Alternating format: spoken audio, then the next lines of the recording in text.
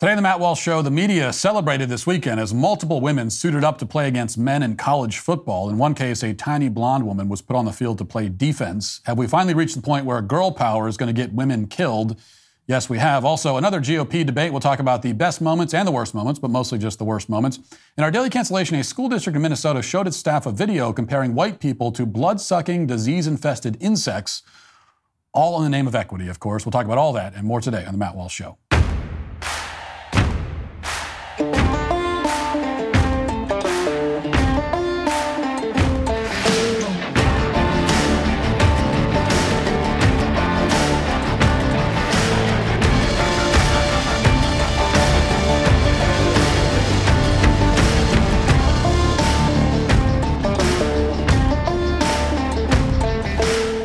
Are you a few years or maybe even decades out of school and wondering, what the heck did I even learn and what was the point?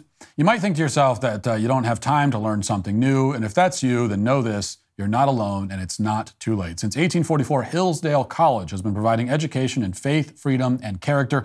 They've taken some of the core classes they teach on campus and they've made them available for free online for anyone who wants to learn. That's right, it is free. There are 39 free courses to choose from, ranging from the U.S. Constitution, the Book of Genesis, to free market economics. They're easy to follow and they're self-paced, so you can start whenever you want. In fact, you can start right now. It's everything that you need all in one place with no long-term commitment. Let Hillsdale College be your guide. Learn when and where you want. You can't lose. Go right now to hillsdale.edu/Walsh to enroll. There's no cost. Easy to get started. That's hillsdale.edu/Walsh to register. hillsdale.edu/Walsh. One of the many joys of watching sports these days is that you get warmed over, ham-handed leftist politics thrown in your face all the time. And it is a great joy. The NFL has printed the words "end racism" in the end zone for several years now, for example. It apparently hasn't worked yet because the message is still there. Or maybe racism is solved and they just forgot to remove it. I don't know. In any event, the NFL isn't alone. The U.S. Open just plastered equal pay propaganda all over the court. Major League Baseball even had BLM stenciled on the mound for a while there, and so on. And it's so pervasive and so on the nose that it's enough to make you give up on professional sports entirely. On Saturdays, you might find yourself taking a hard look at, say, third-rate Division III college football games instead. You might think, surely all the social engineering won't be on display there at that level, right? How much of this insanity could have possibly filtered down into a game that no one's watching? Like the matchup between, say, Shenandoah University and Juniata College from last weekend. If you've ever found yourself, thinking along those lines, unfortunately, though, we have some bad news.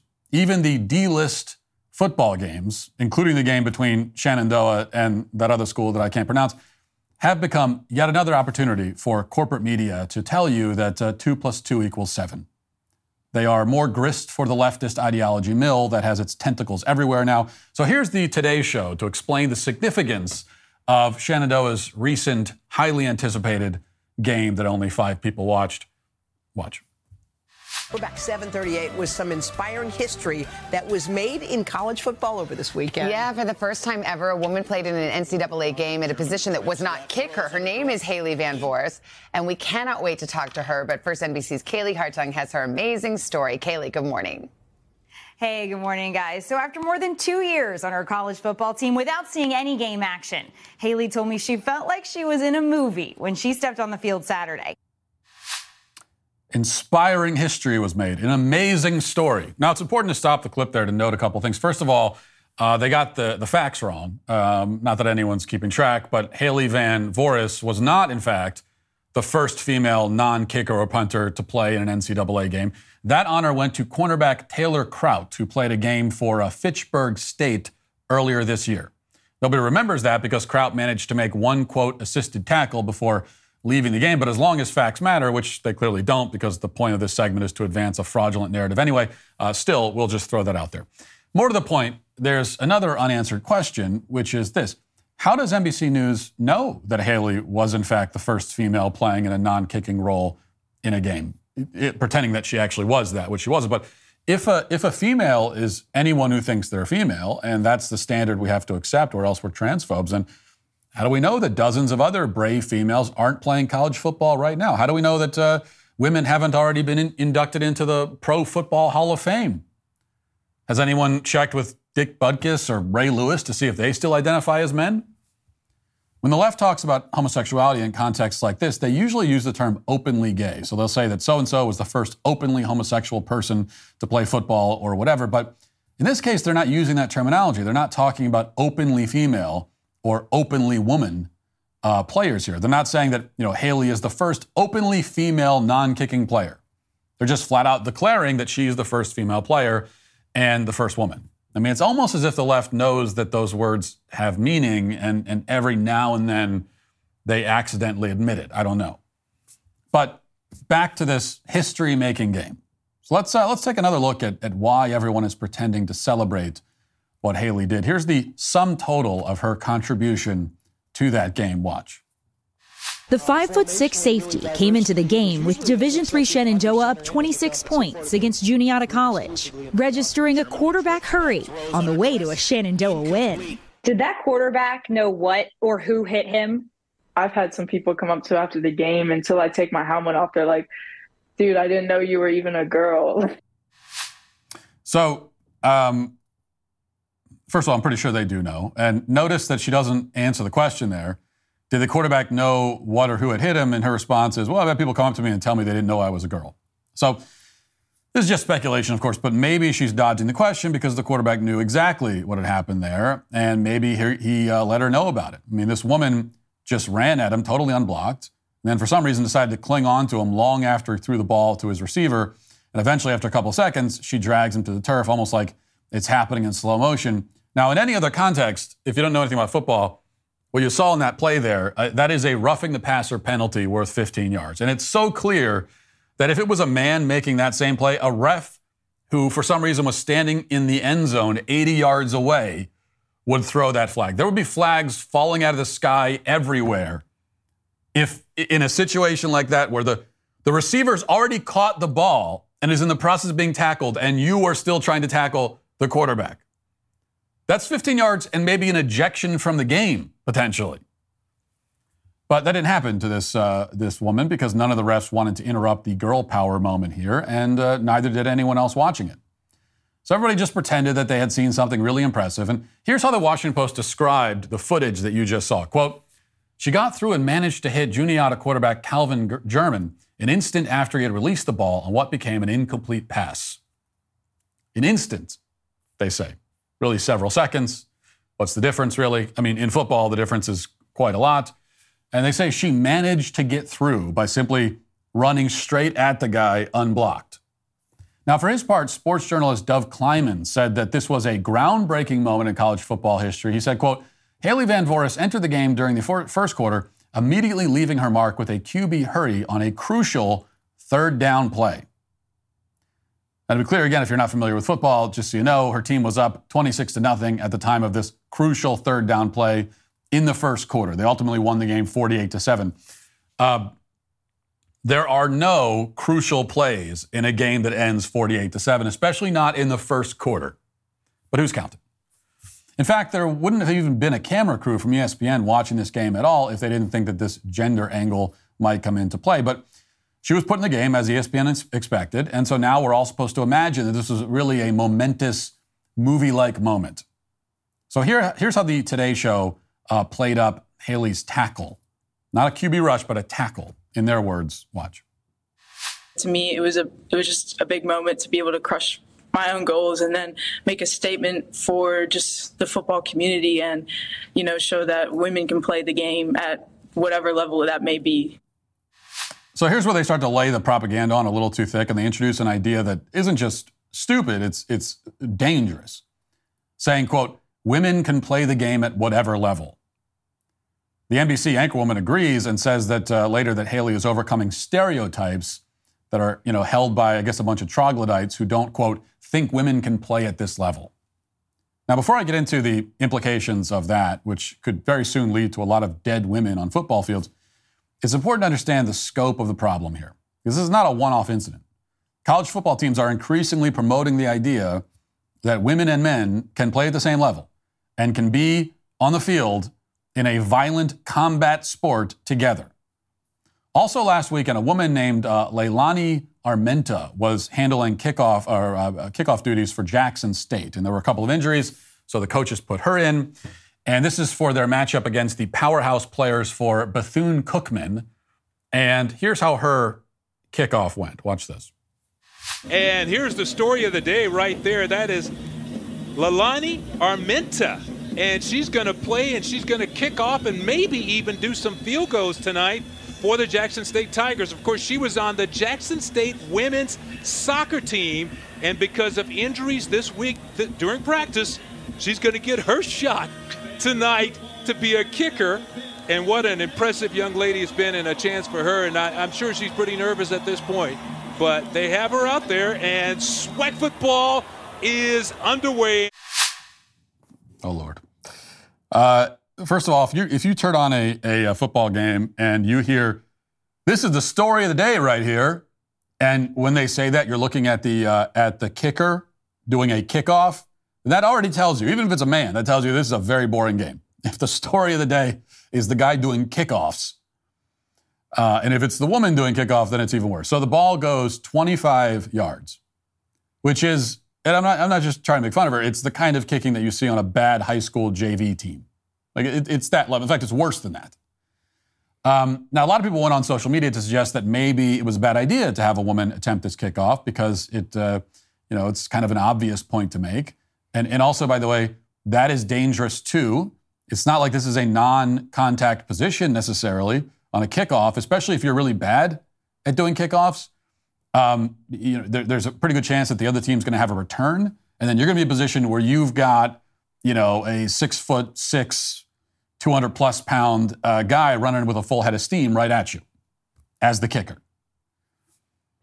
But again, sports journalists, maybe the dumbest and least original form of journalist on the planet, which is really saying something, jumped into action. So here's how one local reporter named Bradley Davis responded to all the haters online who had an issue with that objectively terrible kickoff. Watch.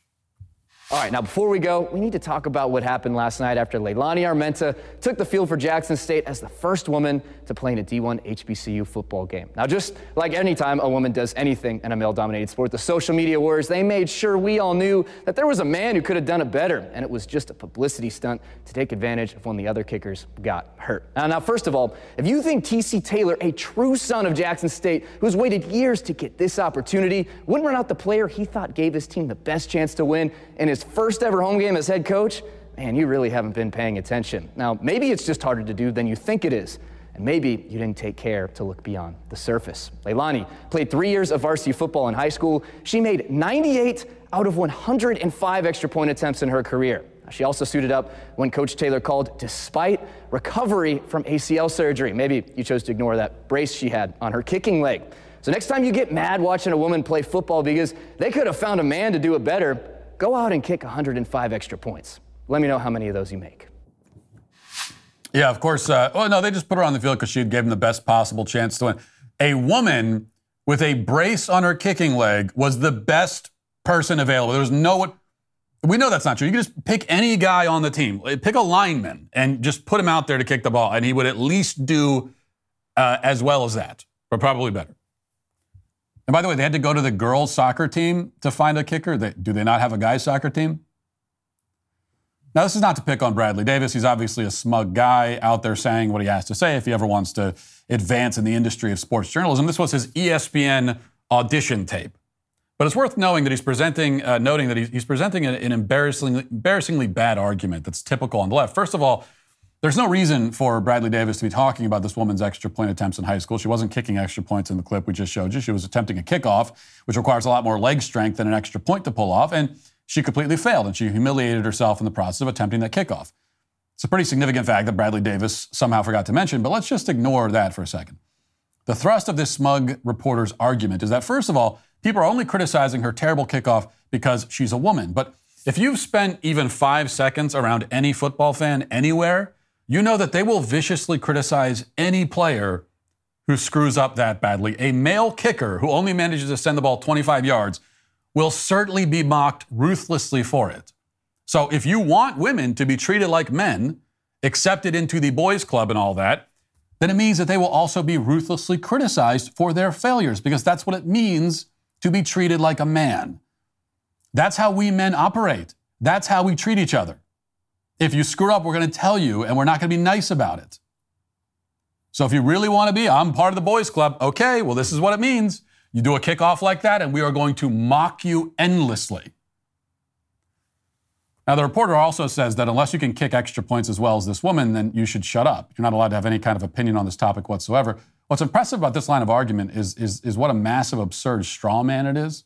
Because no one is saying that any random guy off the street could necessarily beat this woman in an impromptu extra point competition, only because she's been kicking extra points for years, and most people have never even tried to kick an extra point.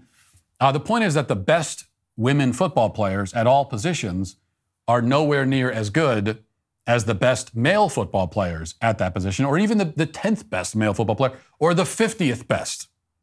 Okay? Like, you take a woman at any football position, at any level, and you will easily find the best woman at any football position, at any level, you will easily find 50, 100, you'd find 500 male football players better than the best one at that position for a woman. And even that is probably underselling it. Now, we know that because there has never been a female player, this woman most certainly included, who can outperform men at a high level of play in a sport like this. We also know it because biology is real, and men have dramatically more upper and lower body strength than women. This is why literally every time they trot out a woman to substitute for a male player in football, it's a catastrophe. You may remember Sarah Fuller. She made history as a female college football kicker a few years ago. She kicked it something like 30 yards, so a little bit longer than this other woman. And the media lied after the fact to claim that it was a planned squib kick, even though it was a situation on the field where no team would ever intentionally squib the ball. Now, in case you've forgotten about that historic kick, it's worth revisiting, including the build-up beforehand, because it's truly a modern classic. Watch. We are about to witness history in college football. Vanderbilt Commodores coming back onto the field. They will kick off to start the second half, and Sarah Fuller will kick off for Vanderbilt to become the very first woman to compete in the Southeastern Conference in a football game and a Power 5 football game. And there she is, wearing number 32, her soccer jersey number, and just 6 days ago was winning an SEC soccer tournament championship in Orange Beach, Alabama. And wouldn't you know it, history is on the field in Columbia, Missouri, as Sarah Fuller is about to put her right foot into a football, speaking volumes to women around the world. Awesome moment. You can hear the crowd. Everybody understands what's happening right now. This is a pretty cool moment.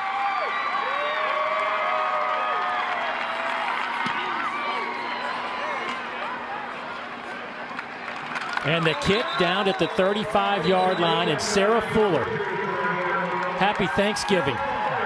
What a day. What a day in college football. What a day. Now, notice how the crowd is really excited and loud, and then they see the kick, and they just go silent. They don't know what to do. They don't know how to respond. Meanwhile, the announcers continue to read their prepared lines like they just witnessed the moon landing. What a day in college football, they declare, after witnessing the worst kick anyone would see until the next time a woman kicked the ball. It's impossible not to notice just how patronizing all this is, by the way. Jackie Robinson is remembered and celebrated not just because he broke the color line, but because he was a truly great player. So when we talk about Jackie Robinson, we're not saying, wow, look at that black player trying his best. Isn't it cute? No, he actually earned the respect that he gets for his play. He's one of the all-time greats. But as the media desperately tries to find their female Jackie Robinson, it never works like this. The girls are laughably awful, and everyone can tell they don't deserve to be on the field. It turns out that, unlike the color line, the gender line exists for a very legitimate reason. Now, Sarah Fuller's historically awful kick was only a few years ago, and now we've already gotten to the point where a college football team actually put a 5'6" blonde chick on the field to play defense. Okay, when the Sarah Fuller thing happened, people like me said that this is where it was headed, and everyone assumed we were joking. A couple years later, they're actually doing it. Now, fortunately for her, the other team didn't pull a guard over to make a block with a head of steam, knocking her in next week. When women are on the field, the players so far have been playing along and kind of letting her have her Rudy moment. But it's not going to stay like that forever. Eventually, one of these guys will treat one of these girls like a football player, and it's quite possible that we'll see a death on the field because of it. And then what's going to happen is the male player will be demonized and have to live with the trauma the rest of his life, when really it's the fault of the school and the media that valued girl power over the safety of the players. This will happen. Okay, even in this modern woke era, the football field is still a place where very big and fast men violently clash. You keep throwing women into that mix, it won't be long before something very bad happens. Which is why in a sane society, women would be banned from competing against men in violent sports like this. And in the past, no such rule was necessary because nobody was crazy enough to actually put a woman on the field. Now people are that crazy, and so we need policies that reflect that reality.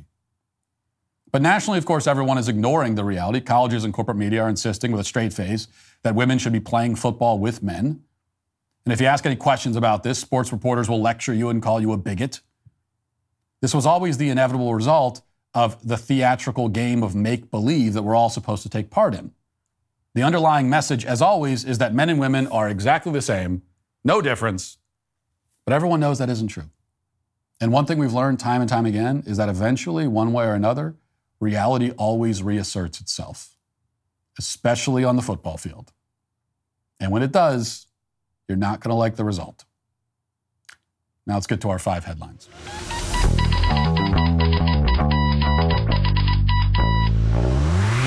I'd like to give a shout out to all those people whose job it is to hire, from the small business owners growing their team to the HR directors hiring hundreds across the nation. You have one of the toughest jobs there is. With ZipRecruiter, you can make your whole hiring process faster and easier. ZipRecruiter's powerful technology works for you to identify people whose skills and experience match your job. ZipRecruiter saves you time by letting you easily invite your top candidates to apply to your job, so they're more likely to apply sooner. ZipRecruiter is trusted by millions of people. In fact, over 3.8 million businesses have come to ZipRecruiter for their hiring needs. Hiring heroes, let ZipRecruiter help make your job easier. 4 out of 5 employers who post on ZipRecruiter get a quality candidate within the first day. Go to ZipRecruiter.com/Walsh to try ZipRecruiter for free. Again, that's ZipRecruiter.com/WALSH. Okay, the GOP debate was last night. I didn't watch the whole thing. I can't imagine why anybody would watch the whole thing these days. But you can always go and find the important parts after the fact. So there's no reason to endure the whole uncut, unedited charade. And you all know how I feel about debates. I hate them. I hate the way they're conducted these days, at least. I think, in theory, presidential debates and primary debates could be great, could be quite informative and interesting and edifying. But they aren't, because they're conducted in a way that is specifically designed to make them useless and pointless. And really they're conducted to give the moderators opportunities to show off. The way debates are done now, it's not even about the candidates. It's about the moderators, because every debate is hosted by a cable news channel or a network news channel, and all they want to do is promote themselves. That's all they care about. And that was definitely on display last night. So who won the debate? Well, DeSantis performed well, definitely a solid B+ performance. The question is whether DeSantis, for him, whether anything outside of an A+ is effectively an F at this point, because he needs big moments. Not just solid moments, but he needs big moments to close the gap. But either way, it was a good performance. Nikki Haley, there are some people that are saying that she performed well. I thought she was annoying. And half of the people on the stage shouldn't have been there to begin with. If you're going to have Doug Burgum on the stage, you might as well have me. I have a significantly better chance of becoming president than Doug Burgum. But the problem is that these debates are really just forums, of course, for talking points that we've already heard a million times, and for these kind of rehearsed punchlines, these things that are, it's never in the moment, it's never spontaneous. We're not seeing anybody's wit and intelligence put on display, because that would be something. Just because somebody has wit and intelligence doesn't mean that they necessarily deserve to be president, but it's an important quality for a president to have. And if we could actually see that put on display, that would be something. But we're not seeing that. They go in with certain lines that their team has given them, and their consultants and everything. They say, you got to get this line in there. This polls really well. And then they deliver it, and it's always incredibly clear. They can never even make it sound natural. You can always tell. Like, you can tell even before the line, like whatever clever line that they were fed by their consultants and they were told this will go viral, this will be a good one. Before they even get to the line, you know that it's coming because they're winding up. There's this wind up before they get to the line. And Chris Christie is kind of notorious for this. And here is his big line that he wanted to go viral, going after Donald Trump. Let's watch that.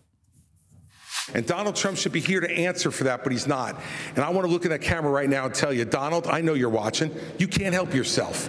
I know you're watching, okay? And you're not here tonight, not because of polls and not because of your indictments. You're not here tonight because you're afraid of being on the stage and defending your record. You're ducking these things. And let me tell you what's going to happen. You keep doing that, no one up here is going to call you Donald Trump anymore. We're going to call you Donald Duck. All right. I want to ask Governor DeSantis. He's so impressed with himself after he says that. We're going to call you Donald Duck. You hear that? You guys hear that? You guys catch that? Donald Duck? Because he's ducking. And his name is Donald. You know, yeah, like the cartoon character. Donald Duck, you know that guy? That's who I'm saying this guy's like. He really thought Donald Duck was going to land. And it wasn't just him. I mean, we can't just blame him. These are politicians. They don't have any thoughts in their head. They have no original thoughts at all. They don't think anything. They have nothing. They have no brain at all. So they're just given. So they had someone came up with this. And that person didn't come up with it either. Actually, that person didn't come up with it. They probably saw it on Twitter or something. They saw a meme calling Donald Trump Donald Duck, and they said, that's a good one. We got to give that.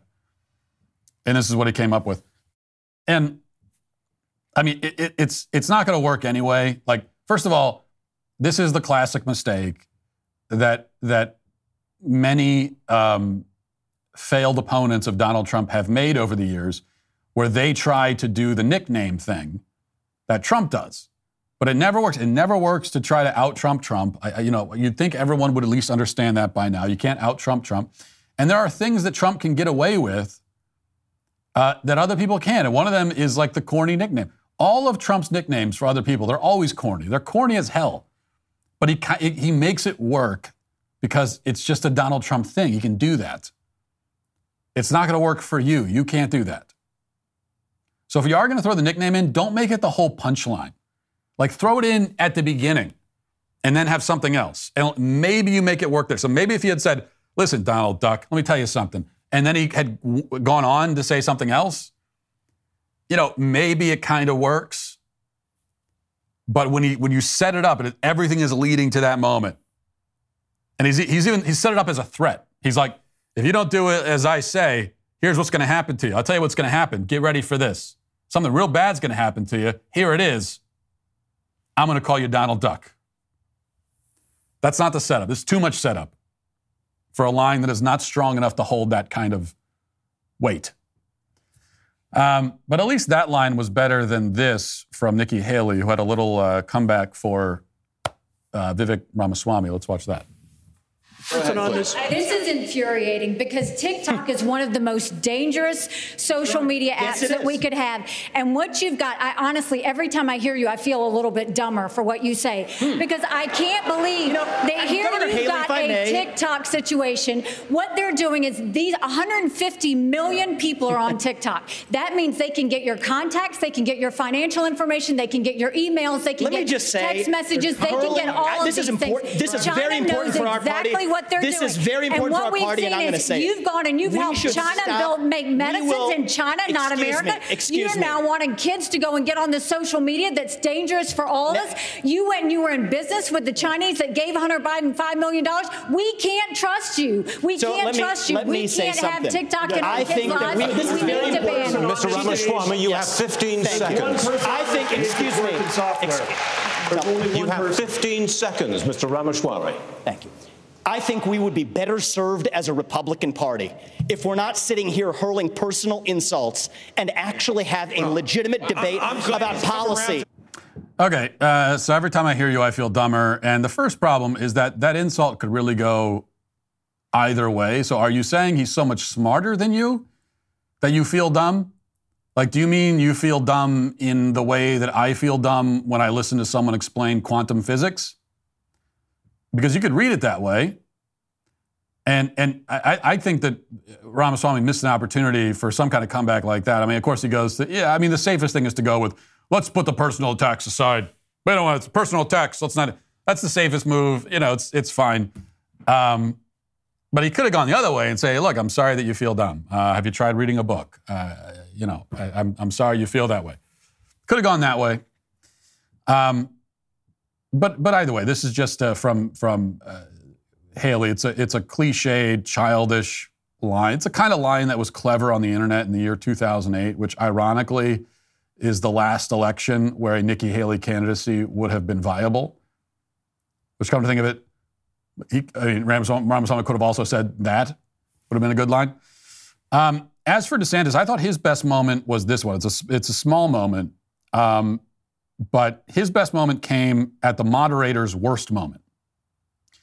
And now the setup for this question that we'll play for you, or it's not even a question, the setup for this activity that they give the candidates is good. The setup is good because the setup is that there are too many people in the primary. There are too many people in the field.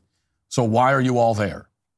That's a valid question. Like when you've got someone who's still in the primary and if the vote was today, they would get 0.01% of the vote or whatever. It's totally valid to say, why are you here? What are you doing? You're not going to win. Stop.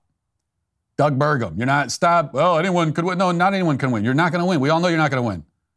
Okay? You're not. It's not going to happen. So it's a valid question. Like, what are you actually doing? You're obviously not going to win. So why are you here?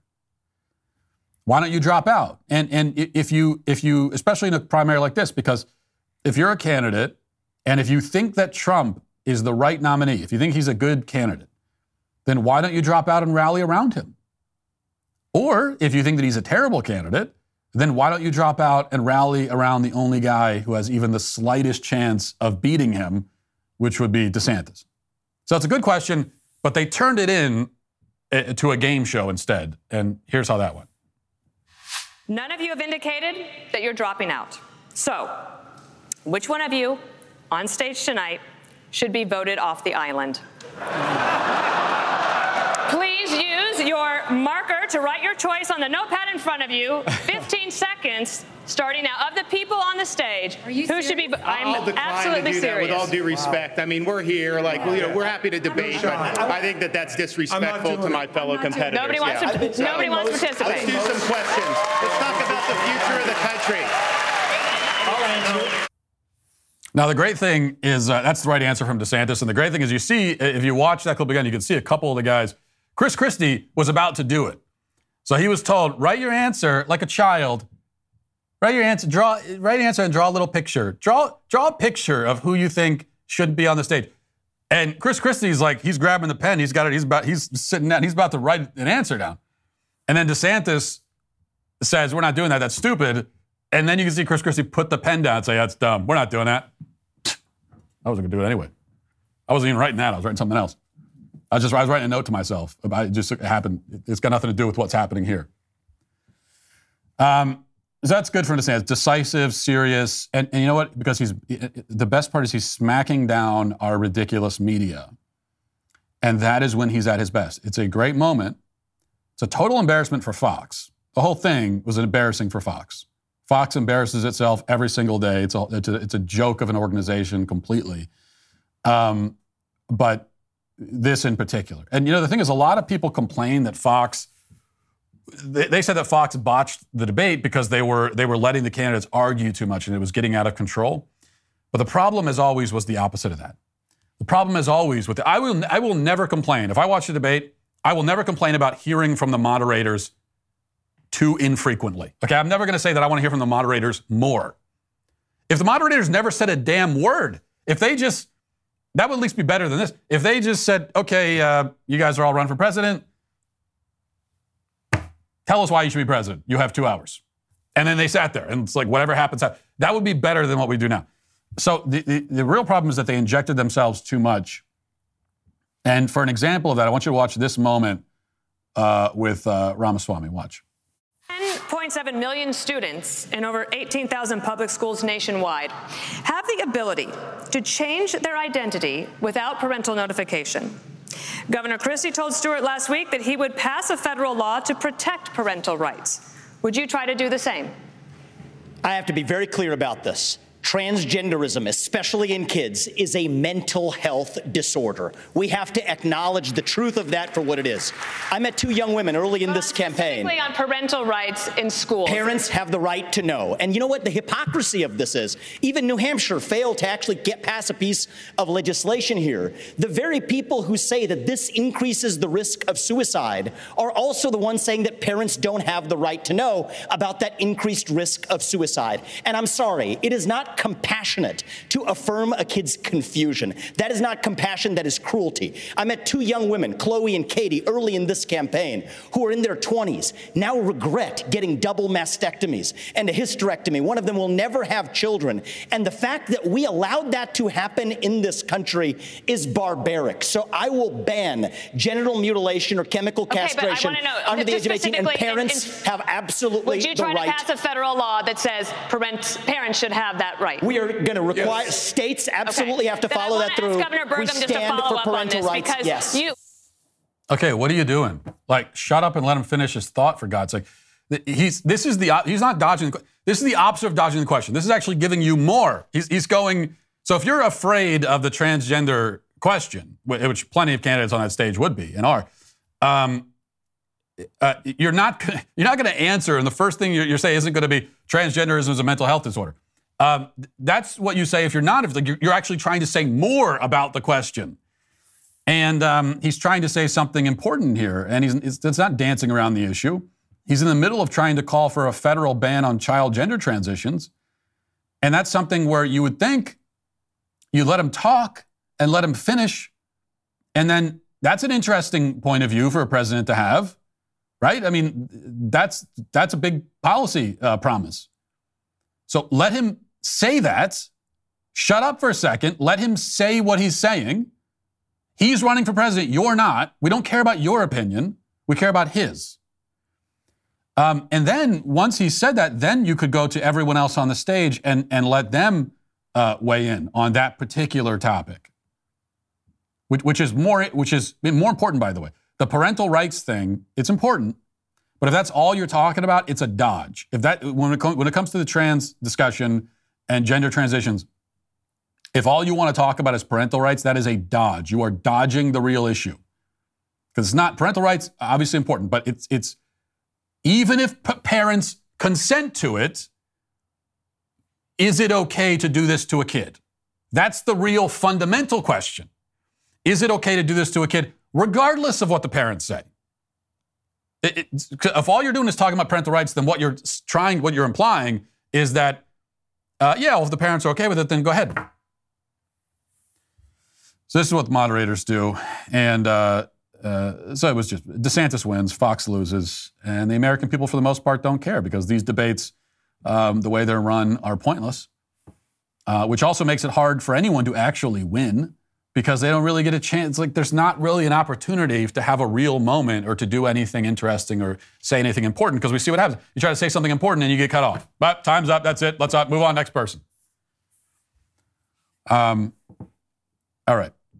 One other thing, staying on politics for a moment. Ron DeSantis recently accepted a debate challenge from Gavin Newsom. DeSantis and Newsom are going to debate. DeSantis obviously running for president. Newsom is not yet openly running for president. And I've heard different points of view on the DeSantis strategy here of accepting the debate challenge. Some people say it's smart of him to do it because it gives him some press, gives him a chance to face off against a prominent leftist. It also comes across like he's sort of in general election mode. You know, it's kind of like this, in a way, this kind of presidential type debate. And there's that view. Others have said it's not a good idea because the whole thing is a trap. And the people that have said that have had a point because one thing you have to realize about Gavin Newsom is that the guy is a scheming snake, but he's not an idiot. And I think the right tends to underestimate this guy, just like the right does this with, anytime on the right, this is what we kind of lapse into, where if we don't like someone, then we want every insult to apply to that person. And so we'll say, it's like if we don't like an actor, if there's an actor, it's like we don't like Leonardo DiCaprio because he's he's a climate change alarmist going around on private jets and all that, and he's a hypocrite. And then you'll hear people on the right say, hey, he's a terrible actor anyway. He's horrible. No, he's a great actor. He's one of the greatest actors of all time. He's obviously a phenomenal actor, but he's also a hypocrite. And just like there are Democrat leftist politicians who are horrible, they're wrong about everything, but they're not all idiots. Some of them are quite smart. They're not all like Trudeau. Okay, Trudeau is a bumbling doofus. They're not all like that. And Newsom is smarter than that. Newsom is Hillary Clinton if Hillary Clinton had charisma. So imagine how much more dangerous Hillary Clinton would have been if she actually came across like a human being and could speak and could, go back and forth with someone and had a little bit of charisma. She would have been much more dangerous. Because she had the scheming part down behind the scenes. She didn't have any of the charisma, and that was her undoing.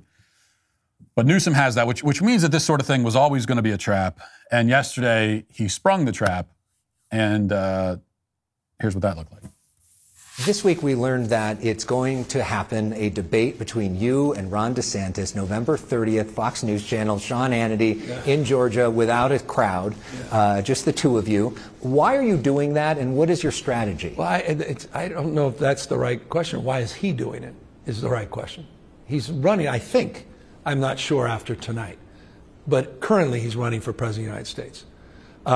Do you think he's still going to be? Do you think he'll still be a candidate on November 30th? That's an open-ended question. Part of me wonders if, the fact that he took this debate, the fact that he took the bait in relation to this debate, shows that he's completely unqualified to be President of the United States.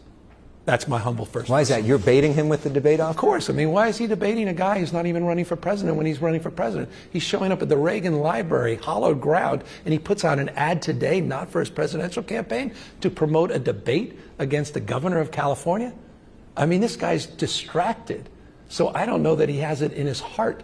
I think, here's my personal opinion about Ron DeSantis, he regrets running for president. He made a huge mistake.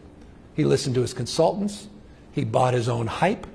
He had this little God complex. I mean, look at the ads themselves. Literally, God created. I mean, he bought into all this stuff.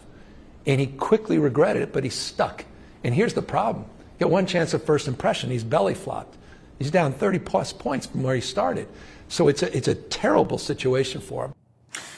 Okay, so this is the game. The narrative that DeSantis's opponents want to get across about him is that he's flailing and he doesn't know what he's doing, and also he's distracted and not paying attention to his real job as governor.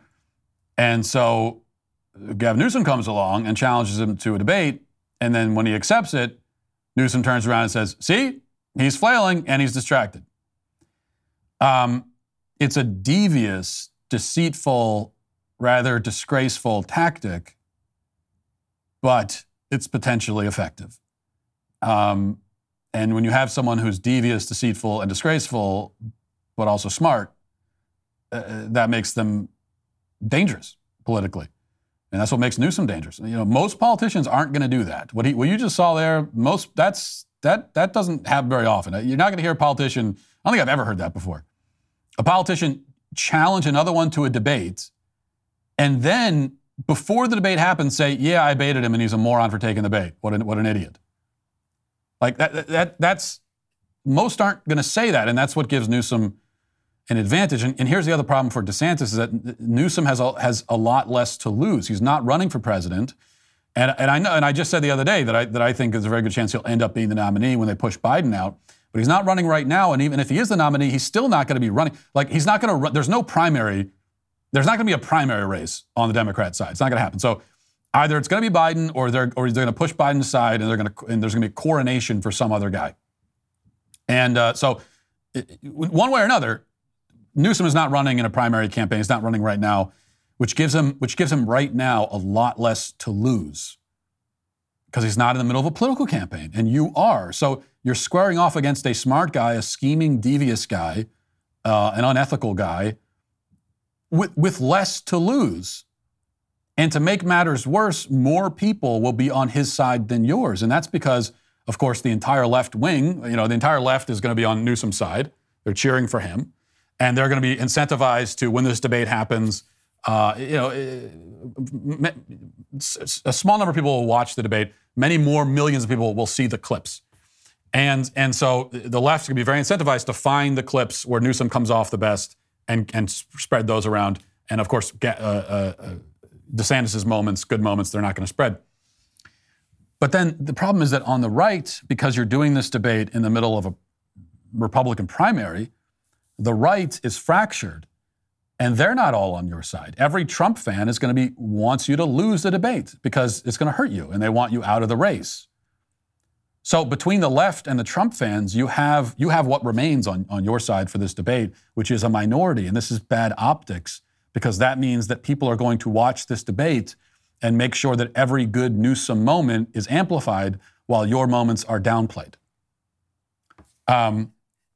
It shouldn't be that way, but it is. It's just the political reality. And you have to operate within the political reality rather than ignoring it.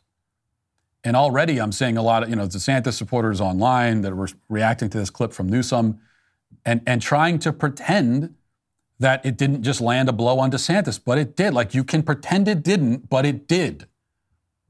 And this is the problem with the DeSantis campaign since the beginning, is that you've got a lot of people who refuse to acknowledge the reality.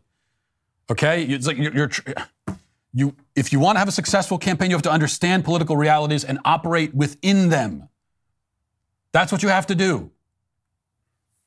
And so if you're a DeSantis supporter and all you ever do is say, oh, this is great, everything's fantastic, everything is brilliant, it's brilliant, everything's going well, you're not helping. What DeSantis, as I've been saying forever, what DeSantis should be doing is, yes, squaring off against the left is great, but the media is who you should be going after. We saw that in the debate. It was a good moment. It's the best moment of the debate.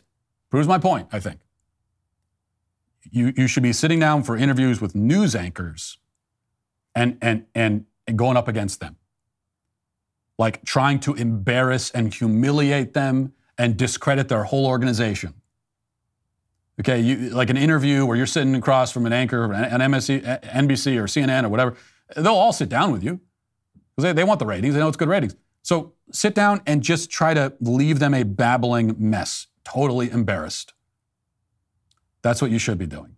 Rather than something like this against the guy who has no ethical standards whatsoever and nothing really to lose, and is a relatively skilled debater.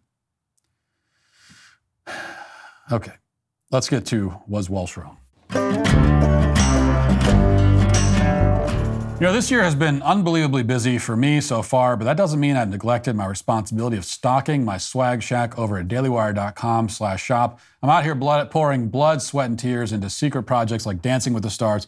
You probably didn't even know that we sell candles now. Candles are not one of the special projects, to be clear, but don't let that stop you from getting the What is a Candle candle. With a sweet and refreshing smell, it's exactly what one would imagine a candle probably smells like. And that's the best thing I can say about this product. It's a candle that smells like a candle. And there's that and so much more in my collection. So head on over to dailywire.com/shop. First comment says, there's a debate tonight. Not interested in that. You should be making the case for RD, and so should the DW. A criminal will be a disaster for the GOP. That is more important than a random discussion on single mothers. I always love comments like this telling me, you're talking about this, but here's what you should be talking about. Okay, let me tell you what. Send me along your phone number so I can text you. I'll whoever you are, random commenter, every morning when I'm deciding what's going to be on the show, I'll text you and make sure it's okay with you. I'll get the clearance from you. Is that what you want? It probably is what you want. It really is like, it is exactly like me walking into a pizza place and saying, you guys sell pizza here? You should be selling Chinese. You should be selling Chinese food here. Hey, yes, I'd like a General Tso's chicken, please. Well, we only sell pizza. Well, you should have General Tso's chicken. That's what you should be doing. What do you mean should be? What the hell are you talking about? If you want if you want Chinese food, go to a Chinese food place. That's just not what we happen to be doing. And on this podcast, we do talk about politics. I just talked about it quite extensively, but it's not primarily a political podcast. It's a cultural podcast. That's just what the podcast is. You can tell me it should be something else. That doesn't mean anything to me. So you want a political podcast, if that's what you primarily want to hear about, go listen to someone who primarily talks about politics. That's not me. Okay? That's just it. And also, by the way, you're wrong that, the proliferation of single mothers, an issue like that, in fact, is way more important than politics. Okay? Like, the fact that we're giving up on the nuclear family is a more important and significant event in our society than even a presidential election, believe it or not. The real Brandon says, Matt, I agree with most of your takes, but you're wrong about The Office. I agree that they shouldn't remake it, but it was a great show. They pushed the boundaries and made fun of cultural mores. It also promoted family and marriage. I don't think you disagree. I think I said I love The Office. It's one of my favorite shows. It's just that when I talk about The Office, for me, the last 5.5 seasons don't exist. Because at that point, we could go on. This could be a long conversation that would be very boring to most people. But we could get into exact episodes here. And I have always said, I think it was in season 4, midway through season 4, was the dinner party episode at, Michael and Jan had a dinner party. That should have been the end of the whole series. That should have been the series finale. And as far as and that was also that was the best episode of the entire series, in my view. It's when all the good things about that show all kind of came together to create this just cringy, hilarious madness. And that should have been the series finale. So in my mind, and everything was downhill from there. Just one after every episode was worse than the last. And by the last season, it was just absolutely awful. Everything good about the show is gone. So, but I do love The Office. I just don't count those other seasons. I don't think that they exist. Let's see. And finally, OJ says, love how Matt assumes non-white people are underqualified. He's a blatant racist. It's, of course, obviously, to anyone with an IQ above, say, 72 or 73 would understand this. So I know that rules you out. But it's not, when I remark on the insanity of the S&P 100 corporations, the top corporations in America in the year 2021, according to a Bloomberg report, hiring, 94% people of color? When I remark on the insanity of that and say that means that they're hiring a lot of underqualified people, it's not because a person of color is automatically underqualified. It's because there's just no mathematical way that 94% of the most qualified people came from that minority of the population. 70% of the population, 60 or 70% of the population is white. Only 6% were hired in the top corporations. There's just no mathematical way that only 6% of that 60 to 70% were qualified enough for the job. So when you have a disparity like that, it goes beyond disparity. It's just so wildly out of balance. Clearly indicates that they are making these hiring decisions based on something other than skill. Everyone is talking about convicting a murderer. There are already so many people from around the country commenting about how they've changed their minds about Stephen Avery after watching Convicting a Murderer. It's amazing what happens when you give people all the information instead of cherry-picking the facts to fit a narrative. This week's episode is all about how Making a Murderer left so many viewers convinced that the Manitowoc police orchestrated a plot to frame Stephen Avery for the murder of Teresa Halbach by planting the key to Halbach's car inside Avery's trailer. Candace is going to show you what actually happened in this week's episode. Take a look. Coming up on Convicting a Murderer. The key was the biggest piece of evidence that viewers to this day believe was planted. It was a story that was really tailor-made for Hollywood. He was on TV constantly saying, it's Manitowoc County, they're framing me. It's got to be a setup, because if I didn't do it, they had a plan to stuff. It seemed like almost everyone believed these filmmakers. What do we want? Justice! What do we want it now? His body language comes across as very suspicious. It looked like he was caught. And that is exactly what the filmmakers led you to believe. Why are you editing my courtroom testimony? You should be still faithful to the facts. I started to realize more and more that this was an entertainment piece. This wasn't a piece of journalism like I thought it was going to be.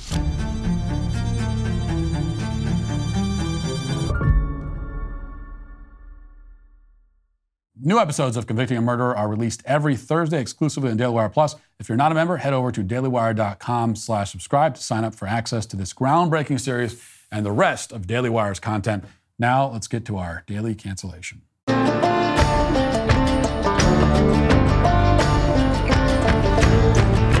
So early last year, there was a major crisis in the town of New Prague, Minnesota. It all started in the gymnasium at New Prague High School, where the New Prague girls basketball team was facing off against a school called Robbinsdale Cooper.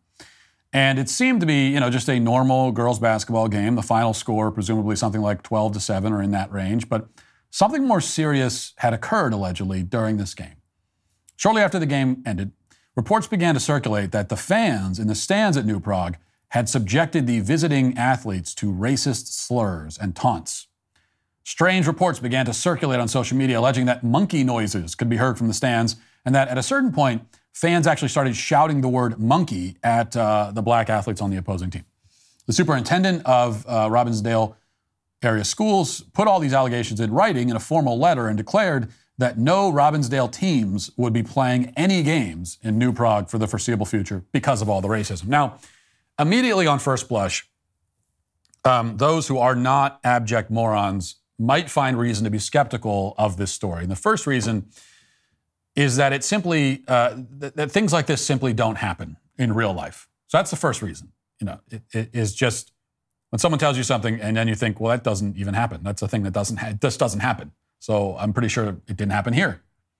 When was the last time you ever heard a crowd of white people shouting racist taunts at a black person? When's the last time you ever heard that? You ever encountered that in your life? I mean, your answer is almost certainly never. I have never encountered anything like that, ever. You've never seen anything like that ever in your entire life, and nobody in modern America has, because it just doesn't happen. And it's also a curious claim because if New Prague fans were that racist, if they were so unbelievably bigoted against blacks that they would engage in behavior like that, then you would think that similar incidents would happen at every basketball game and every football game, every sporting match of any kind, given that all of them will inevitably involve black athletes. Like, why would the crowd just suddenly become racist against Robbinsdale Cooper girls when they have undoubtedly encountered many black athletes in the past? And finally, of course, if this really happened in the year 2022, when everybody carried a camera around in their pocket, then there would be video of it, okay? If there are people at a basketball game, like whole crowds of people making monkey noises at black athletes, you are going to see that on video everywhere. You don't even have to look for it. It's going to be right in front of your face. It would be inescapable. We wouldn't need to read about the claims in a letter from the superintendent. We would see and hear it for ourselves in social media videos that would go massively, historically viral. But no such videos existed because the whole thing was bogus. Still, New Prague investigated the claims for a month, and finally in late March, the superintendent at the time, Tim Dittberner, revealed the results of their weeks-long investigation that should have taken about 7 minutes, and it turns out that they couldn't substantiate any of the racism claims, and they reviewed all the video, all the audio. They heard no monkey sounds, no racial slurs. They interviewed players, interviewed coaches, officials, fans. Nobody had heard anything like that. As for the claim that someone yelled monkey at a black player as she was shooting a free throw, the investigation revealed that the word that was actually shouted was Nike, which is the name of a play that the New Prague coach wanted the girls to run after the free throw. So the whole controversy was over nothing. It was all a hoax because it was, of course, was always destined to be a hoax. So did Superintendent Dittberner condemn those guilty of the hoax? Did he call out the people, including the superintendent of the other school district, for defaming his students and their families? Did he show any righteous anger towards those who propagated this lie? Of course not. Instead, he condemned the derogatory comments and racial slurs that nobody ever said, and he declared that even though this didn't happen, it doesn't, quote, negate the lived experience of the people who claim that it did happen. He then laid out a 3-point plan for making his district less racist, even though it's not racist to begin with. And one of the items on that 3-point plan may be helpful in explaining the next part of this story. So his step 2 was this, quote, providing professional development and resources to staff to implement best practices to eliminate harmful behavior. Well, we may now know what sort of resources were provided. According to Alpha News, which is a local news organization in Minnesota, New Prague school staff were recently shown a video about microaggressions. And we'll play that video for you in a moment so that you can see how absurdly over-the-top racist it is. Racist, of course, against white people. The whole theme of the video is that white people are blood-sucking, disease-infested mosquitoes. And it's not my interpretation. That's what the video says. Before we watch the video, here's what the current superintendent, Andrew Volmuth, said about his decision to show it to staff. Quote, "The new Prague area schools is dedicated to creating a culture where all students have an equal and inclusive opportunity to thrive academically, socially, and emotionally," Superintendent Volmuth told Alpha News. "As a school system, we will honor the uniqueness of each individual and embrace diverse backgrounds, values, and viewpoints that will build an empowered school community while acknowledging our differences as strengths."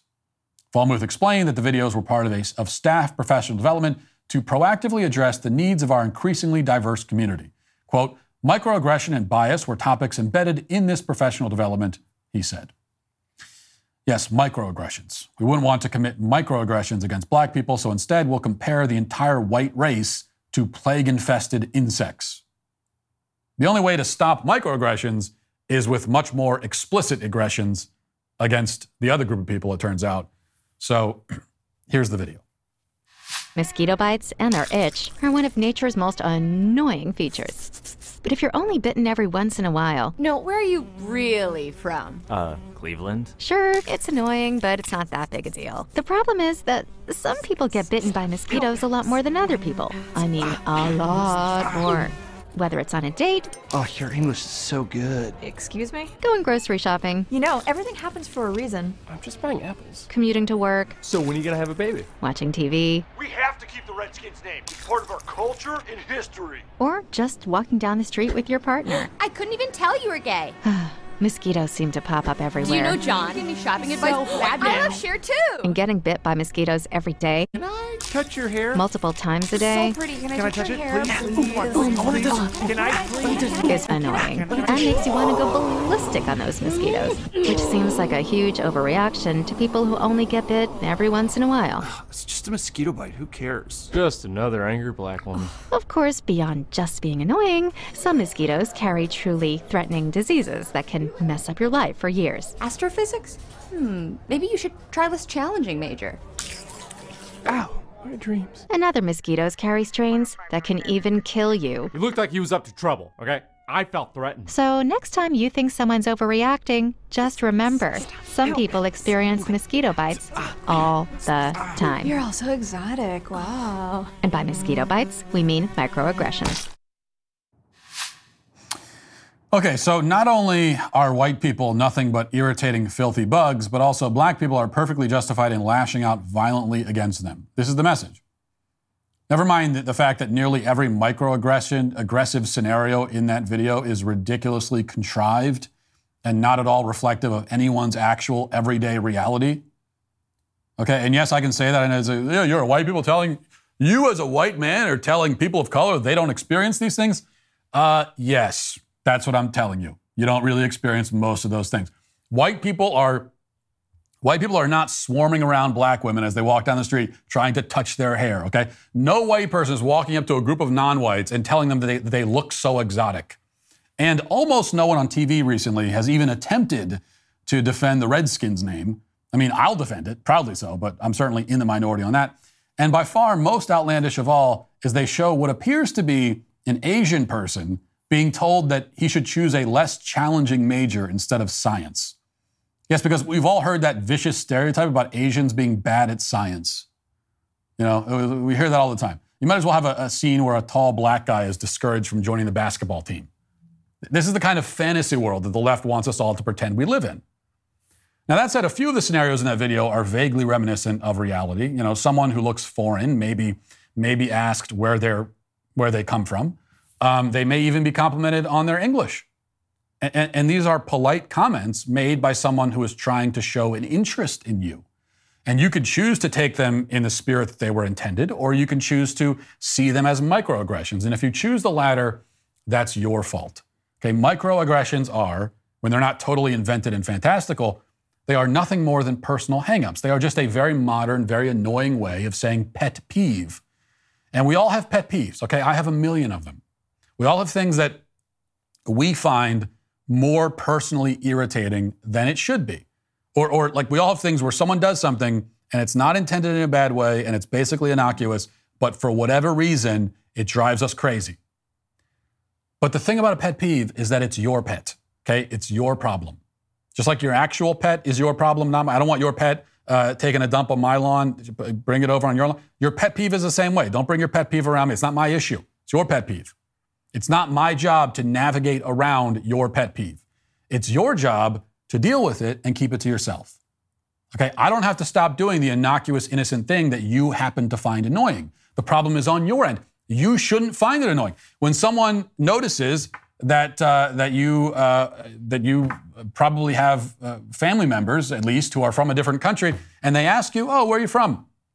You shouldn't find that annoying. If you do, it's your problem. That's your fault. You have to stop dwelling on it and stop dwelling on how annoying you find it. Or you could keep dwelling, and that's your choice, but it's not going to be my problem. Overall, the whole point of this video and of the entire anti-racist DEI program is to tell a story. And in this story, racial minorities are constantly being harassed and harangued and accosted and insulted and blamed and scapegoated. They walk around exhausted, emotionally drained, on the verge of a breakdown all the time because of the nonstop negativity aimed in their direction. They are devalued, demonized, demeaned. That's the story. It's not a true story. It's not even based on a true story. It's a work of absolute fiction. But the hope is that these racial minorities will come to believe the story. They'll come to see themselves as perpetual victims. They'll come to see even normal, everyday interactions as sources of victimhood. And then, as a result, they'll become resentful and suspicious. And this is what the people pushing this narrative want. They want resentment and suspicion on one end, and they want self-loathing and guilt on the other end. Of course, in reality, the story being told about what it's like to live in modern America as a minority is much more accurately applied to white people. Because if you're white, then you really are demonized and insulted and blamed and scapegoated constantly.